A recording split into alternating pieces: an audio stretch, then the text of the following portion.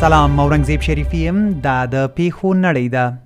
د ملکې الیزابت مړی د دوشنبې په ورځ په پلازمینه لندن کې د ځانګړو مراسمو په ترڅ کې له ویسټمنسټر هال پورته او بیا تر وینز ماڼۍ ولېږدول شو او وروسته د خپل میړه شهزاده فلیپ ترڅنګ خاورو ته وسپارل شو. د امریکا ولسمشر جو بایډن چین ته ګوتڅنډنه کړې که چیرې چین پر تایوان برید وکړي نو ښایي امریکا به د تایوان نظامي ملاتړ او دفاع وکړي. بي بي سي په ایران کې د یوې ځوانې میرمنې مهسا امینی د مړینې پر ضد ګڼو ښارونو کې احتجاجونه شوي او یو شمېر کسانو ته مرګ ژوبله وکړې ده.